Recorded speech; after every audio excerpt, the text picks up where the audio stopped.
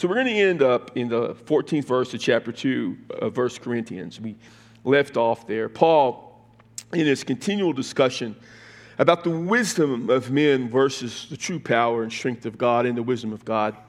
And keeping in mind that, the fundamental problem at the church at Corinth, who's been around now about 5-6 years, is that they're coming apart because the different groups in the church, which is indicative of the city, which has so many different factions in that city, are beginning to work against each other, being so much selfish. And there is this hyper-spiritual group who thinks they have an air of superiority over the rest, and it's kind of causing all these breakups and fissures in the church. Paul says in verse 14, "But a natural man does not accept the things of the Spirit of God, for they are foolishness to him, and he cannot understand them because they are spiritually appraised." Earlier, he talked about the cross being foolishness to those who think they are wise. He says of those who are wise by the ways of the world, they are foolish. And they think of things foolish, and one of the things that they think is foolish is the Spirit of God.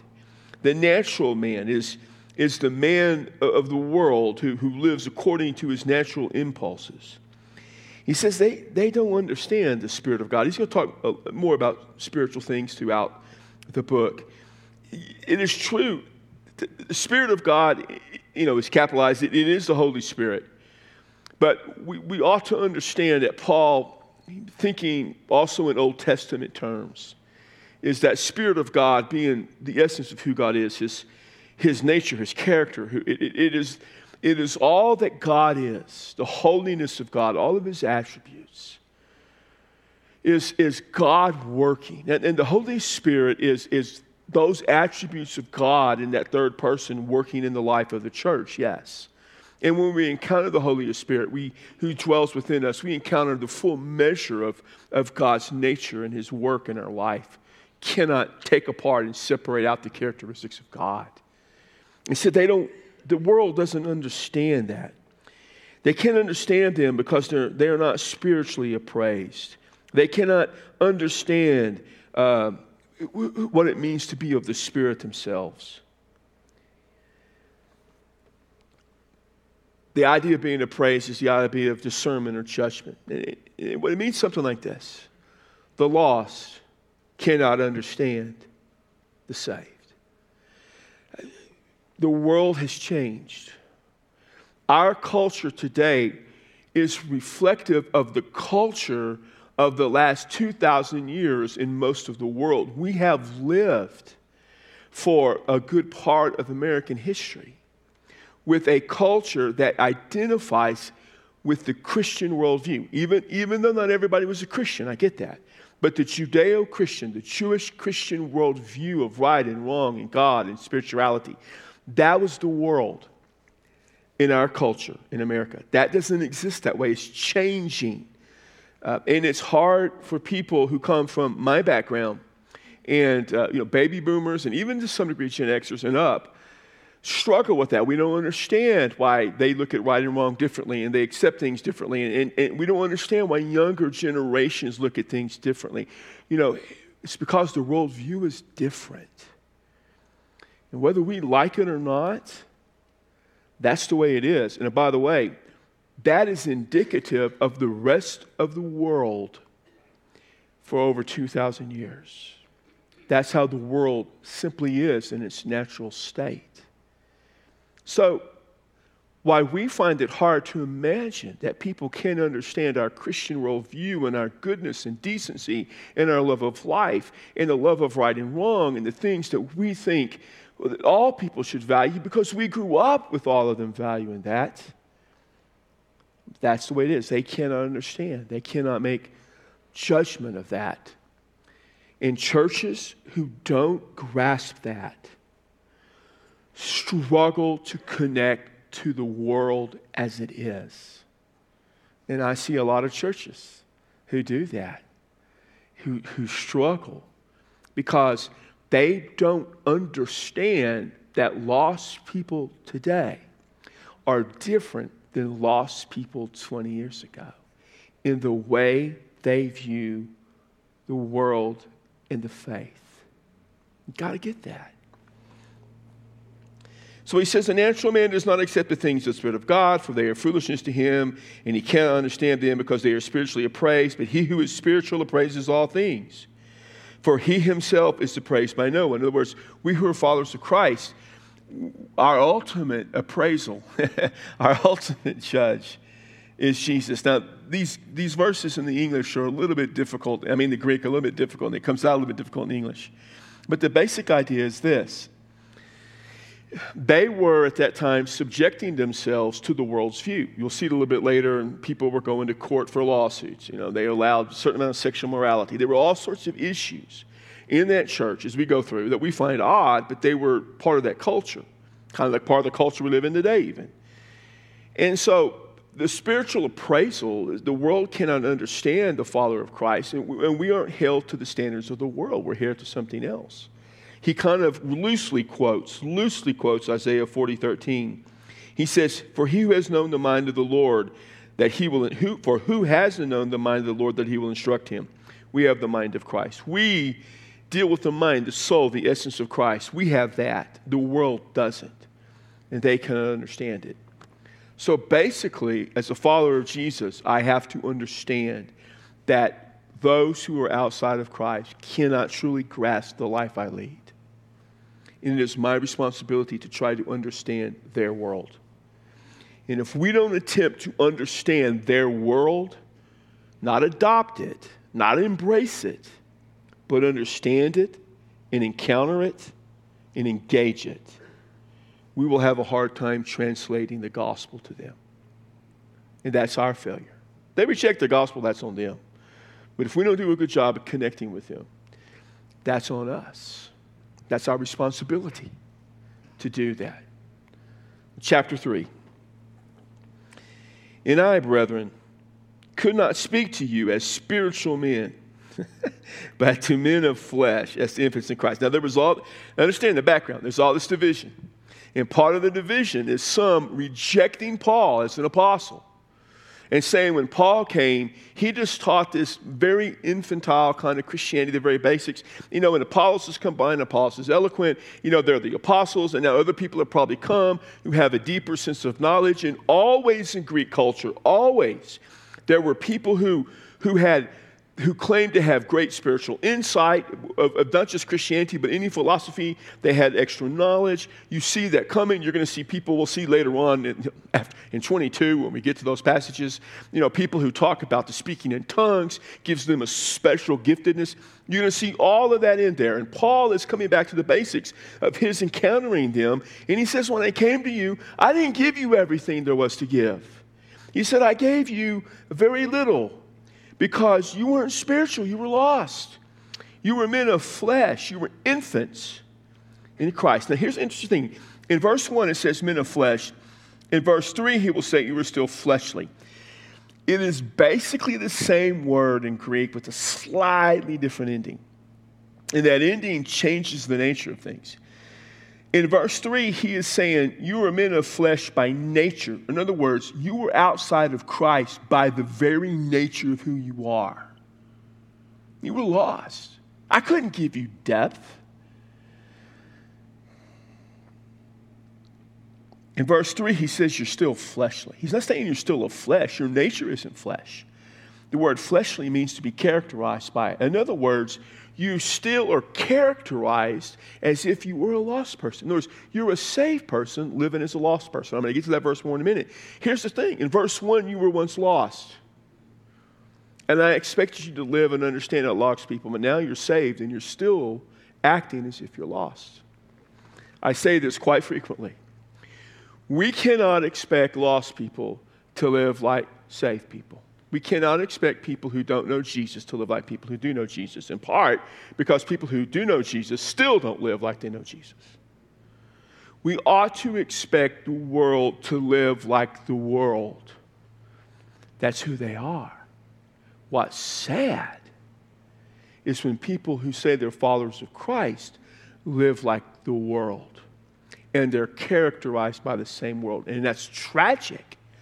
It's when Christians and churches and now entire denominations start accepting the fleshly attitude and characteristic of the world, and they bring that into the church or their life or Christianity, however you want to look at it, and they adopt the character of the world, saying that's how we reach the world, and that is pure garbage. And those churches and those denominations are dying because they're reflecting the fleshliness. They're taking the character of the lost. Cannot do that. You must love the lost and understand the lost and connect to the lost. But you cannot live and act like the lost. I have an acquaintance.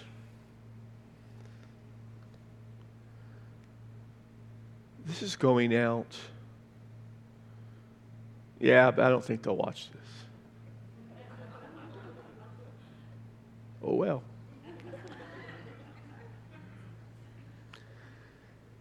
I have an acquaintance that I've known for a long time.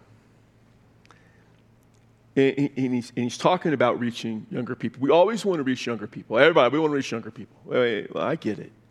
I love reaching younger people. We reach a lot of younger people. Still want to reach a lot of older people. Let me give you a hint. If all you do is reach younger people to your church, that's fun. You ain't had no money. You know, people between the ages of 45 and 65 who are in the prime of their careers, that you want to reach some of them too, because you know why? They just have more to give. So, and you're in that still barely, Terry. And so I like reaching everybody. I like reaching older people because they can still cook, you know, and they pray. And they're faithful, and they're giving. And I like reaching younger people, the energy. And I like reaching middle-aged people because they give, you know.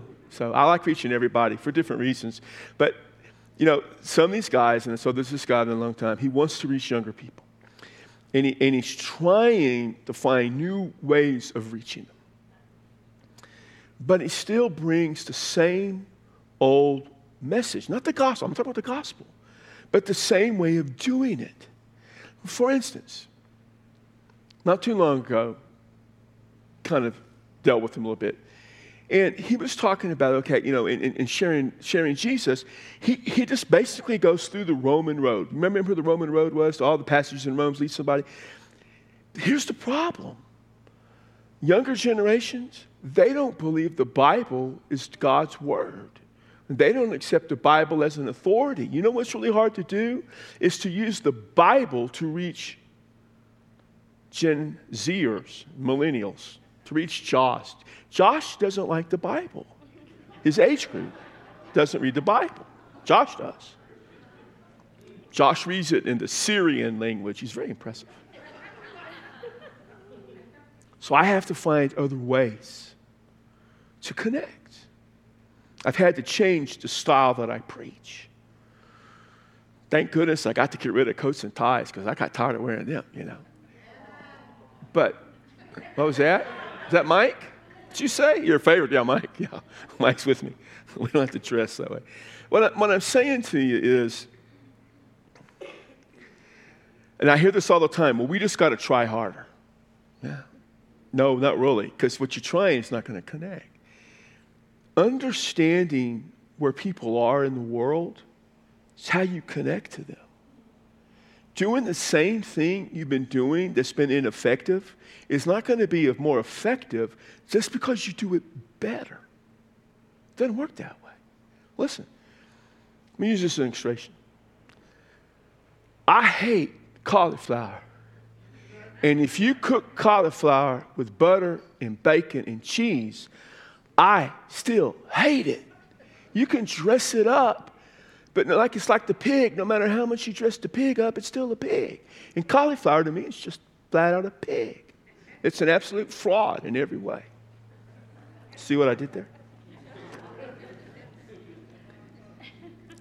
Paul says, I gave you milk to drink, not solid food, for you weren't able to eat it yet. And indeed, even now, you're not able. And so oh man, can you imagine how much that hurt? Okay, so listen, I taught you the very basics because that's all you could understand. And even now, you can't understand that. Paul's saying, like, I can go deeper. Just don't. So this sounds kind of cocky, and it is. But every so often, I've had people come up and challenge some of and they start talking about this, my theology, and they challenge things, and so they start doing it. And so every so often, when I get tired of it, I just crack it up a little bit, and I start pulling out Greek and Hebrew terms and words and phrases and all that, and that just sort of ends it. Because I know this, they're here, and they're just giving me a hard time, and it really ticks me off. So I just get kind of arrogant about it. And sometimes I make Greek words up that don't even exist. Timothy, you've done that. I just make it up. I'm like, whoa, wow, you know that word? No, then get out of here. Because you can't handle it. So here's what Paul's doing. He doesn't make anything up. Actually, he does make a little bit up because he's writing the New Testament, but it comes from the Holy Spirit. Paul's saying, I only gave you a little bit of milk. You can't handle the real thing. And so he says you can't handle it now because, verse 3, you're still fleshly. You're characterized by the word of the world. You should have grown up, but you haven't. There is jealousy and strife among you. Are you not fleshly? And you're not walking like mere men. He said, you don't think you're fleshly? Well, if you're jealous of each other and you're fighting amongst one another, isn't that the evidence that you're characterized by the world? Isn't that what the world does? Do you ever watch the news shows? I don't even watch anymore. You ever read all that stuff? They're always fighting. And it is literally to the point where if this group says they like this group doesn't like it, and if they change, then the other group changes. We see that all the time.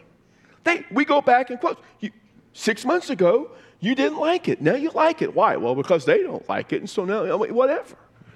That's the world's functioning. You ever see children fight? I mean, you go in there, the little toddlers, and one kid is playing with something else, and then another kid picks up a toy, and all of a sudden they want that toy. They weren't playing with it earlier, but now they want it. It's the natural baseness of their lives. That's the world, through and through. When it slips into the church, it happens. So Paul says, when one of you says, I am of Paul, and another, I am of Apollos, are you not mere men? In other words, are you not sinful? He goes back to what he had said in chapter 1. Some of you are saying, I'm Paul, I'm Apollos, I'm Cephas, I'm Jesus. Now he's just doing him and Apollos, because and he'll see it in a minute. He said, aren't you just acting like children, like the world? That's what you're acting like. So why should I give you the depth when you're just children? You ever go to a restaurant and see the kids' menu? There's not much depth to it. Now, it's always good because they usually have mac and cheese or chicken nuggets. And sometimes I'm just a little jealous because sometimes I like some mac and cheese and chicken nuggets. Verse 5, he says, now he's not critical of Apollos because in other places we'll see later on that he and Apollos are tight. He says then, what then is Apollos? What is Paul? Here's what we both are, servants through whom you believed, even as the Lord gave opportunity to each one of you. You are servants. We are servants. And our ministries put you in a place of believing. So evidently, there are some who came to faith at Corinth. When Paul left, others came to faith through the preaching of Apollos, who was evidently a fairly sophisticated speaker and quite eloquent. Paul had no problem with that. He said, but we're both servants. That's all we are. We're both serving the Lord. Does it matter? I planted, Apollos watered, and God was casting the growth. So neither the one who plants nor the one who waters is really anything, but it's God who causes the growth. I mean, really. Some people, are really good at building relationships and entering, and sharing the gospel and planting. And some people come along and they're really good at developing that person's faith. And then at some point they come to Christ, but it's God who brings them to Jesus. I know we use this term soul winner, and I understand why, but I hate that term because I've known too many people who think they actually win people to Jesus. You don't win anybody to Jesus. Jesus wins them to Jesus. You're just there to share the gospel. That's really what it's about. I've led people to the Lord. I've never saved them. I may have done a pretty good job explaining everything, but the Holy Spirit saves them. I don't save them. You know? And sometimes people ask, invitation, people don't get forward, you get frustrated. No, it's not my job to save them. That's God's job. If people don't give their life to Christ, if I've done what I'm supposed to do, now I'm not saying always do that, but if I'm doing what I'm supposed to do, why would I be frustrated? That's Jesus' job, Holy Spirit's job. My job is to get them there. Now, I understand there's a lot more to it than that. I get all that. But I'm just telling you, that's the whole thing. God gets the glory. That's why we honor God and glorify God, because we didn't save them, He did. Verse 8 says, now the one who plants and the one who waters are one, but each will receive his own reward according to his own labor. So we're one. We're working together. For we are God's fellow workers. You are God's field, God's building. He uses two analogy. We're working together. You're God's field. You're God's building. We're working to one. You work together on that. Have you ever made anybody you have trouble working together with? That shouldn't happen in the church. I'm going to say this because she's not here. She's working in Awana. But my wife and I can't cook together. We just don't work. Here's why. She wants every recipe to be exacting and written down and follows it to the letter. She is a Pharisee when it comes to cooking. I'm a free-wheeling, fun-loving man of God when I cook. I'll add a little of this, and I've made stuff before. I don't cook much anymore. I made stuff. She said, that's good. Why'd you put in it? I don't know. Can't make it again if I try, but it was good. I'm a free-wheeler, which is good on some things. It's not good like when you're making a cake. I'll be honest. I was making some dessert the other day, and I started free-wheeling, and when it was over, it was horrible. It's good when you're chicken frying stuff or all that, isn't it? But we can't cook together. We get in arguments and fights. And there's nothing drives me nuts when I'm starting to cook. I'm doing something, and she'll come over and turn something over that I'm cooking. I'm like, I didn't ask you to do that. Don't turn over my steak. I've got it covered. But we're really good married together. We have a great life, so we're one. And so almost everything else we're agreement, except for cooking and watching TV. The only two things I really care about, we're not really good on that. He says, you guys are one. And look what he says in verse 10. According to the grace of God, which was given me. Now here comes Paul. He's bringing out the spiritual stuff. According to God. When people start saying according to God in the Bible, you should listen. His grace, which is unearned. Like a wise master builder, I laid a foundation. And another is building on it. But each man must be careful how he builds on it. Paul is not always the most humble guy, but I get it. Sometimes they forced him. He said, I was like a master builder, but a wise one. What'd I do? I laid a foundation. And another man's building on it, but that's okay.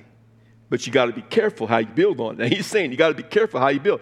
So, I'm not a building guy. I'm not a contractor, but you got to lay out a good foundation. And then you can build on it. He said, what I did when I came to you guys, I just laid the foundation. I taught you about Jesus. That's the foundation. And others came by and they build on it, fine. But be careful how they build. Apollos is okay. But some of these other knuckleheads, you better be careful how they build on the foundation you lay. And he goes on and he talks about it, and you'll see why. No man can ever lay a foundation other than the one which is laid, which is Jesus Christ. That's the only foundation. So understand, our primary responsibility is to preach Jesus. I'm preaching about this Sunday, the last of the Impact messages. Hallelujah. I'm so tired of that. And, don't quote me on that one. I love Impact. But I'm ready to move on. The last one is about reaching people. And I'm going to talk, what do we do? Our basic ministry and philosophy is Jesus. It's Jesus now, Jesus tomorrow. It will always be Jesus. We do nothing else but preach Jesus. We're okay. Starting in October, I'm preaching Jesus, on the authentic Jesus, 5 weeks of Jesus. You just lay Jesus. He is the foundation of everything. Now, a man builds on the foundation with different things: gold, silver, precious stones, wood, hay, and straw. Some of those are good to build with. Some aren't. There's an old song about the wise man built his house a certain way on the go, whatever, all that stuff. So and Jesus uses this analogy in a lot of different places. Now, the purpose isn't for us to go try to figure out what is gold and what is straw? What does that consist of? That's just wasting your time. It is, how do you build? What is the evidence that you're building? Here's what he says. Each man's work will become evident, for the day will show it, because it will be revealed with fire. The word revealed is the same word for apocalypse, revelation. And the fire itself will test the quality of each man's work. In other words, fire comes, testing comes, and we'll see what remains. In the Sermon on the Mount, he said, you build your house on the rock, you build your house on the sand. They may look the same, but when the storms of life come and tear down the house, you will find, both guys are saved, but one of them had built his house on the rock of Christ. One built his house on the Word of God, the rock. One built it on the sinking sand and it destroyed everything. So what are you building on? What are you building with? That's what he's saying. Everybody has the foundation of Jesus. But some of these guys came along and they're building with sloppy materials. Some of you read books by authors who are popular, and what they teach you is nothing but straw and hay and stubble. It's garbage. Some of you like some of the popular movies that comes out and call it Christianity and think, oh, isn't all that cool? And they're giving you wood, hay, and stubble and garbage. And you need to understand whether something that you're building in your life on, the foundation's Jesus, but you're with, whether it's things that stand the test of time, whether it'll stand the trials and tribulations of life. Verse 14, if a man's work which he has built on it remains, he will receive a reward. Verse 15 says, if his work is burned up, he will suffer loss, but he will be saved, so as through fire. In other words, he's not talking about someone losing their salvation. Next week we'll see that what he's talking about, someone who may not be saved. He's not saying that the people aren't saved to build with poor materials. He's saying, but what they built won't last. Remember Sunday when I preached about legacy? Y'all all remember that sermon, right? It was only 3 days ago. The legacy we leave behind is how we've impacted people's lives for Jesus. That stands the test of time. If you build a legacy on what you've done, it'll perish. Basically, when you die, it'll perish. There aren't too many people who are going to sit around long after the funeral's over and remember you.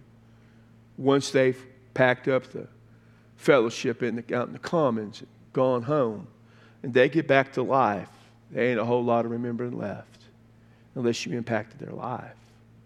And so what Paul is saying to them, y'all have focused on the wrong things. You're looking at personalities and people. Later on, we'll see, and what he's talking about now is some of you are looking at yourself and what you're capable of doing, the gifts you have, and you're forgetting who gave you the gifts and think what you can do is superior to someone else. And what you're building, church at Corinth, is this foundation I've laid. And Apollos has done a good job, and Peter, it's not them. It's you. You're building with all this stubble. And he's going to come along and he's going to look, give them examples. Look, over here. What have you done? You got a man in an incestuous relationship with his stepmother, and you put up with that. You're taking each other to court. You're arguing about eating meat offered to idols or not. And your whole everything is just a bunch of stubble on a foundation of Jesus. And it's just all going to be swept up. That's what's going to happen if you're not careful. John does the same thing a little bit in the book of Revelation when he talks to those 7 churches and tells some of them, like the church at Ephesus, you have lost your first love. You better get it together or the persecution is going to overwhelm you. And that's what we need to realize. We need to realize we are built upon Jesus. What are you building with? And here's the thing. People in the church who are fighting, who are splitting, not that you can't disagree. Healthy disagreement's okay. But I'm talking about pettiness and bitterness and resentment. That's hay and stubble. That won't last. You won't last. And people who have forgotten that we're encountering a world that is lost, and the most important thing is that they need Jesus, and we've got to figure out how to connect with Him. If you don't get that right, you're in trouble. So what he's saying is this. Look at that. Quit living like the world. Quit living like lost people.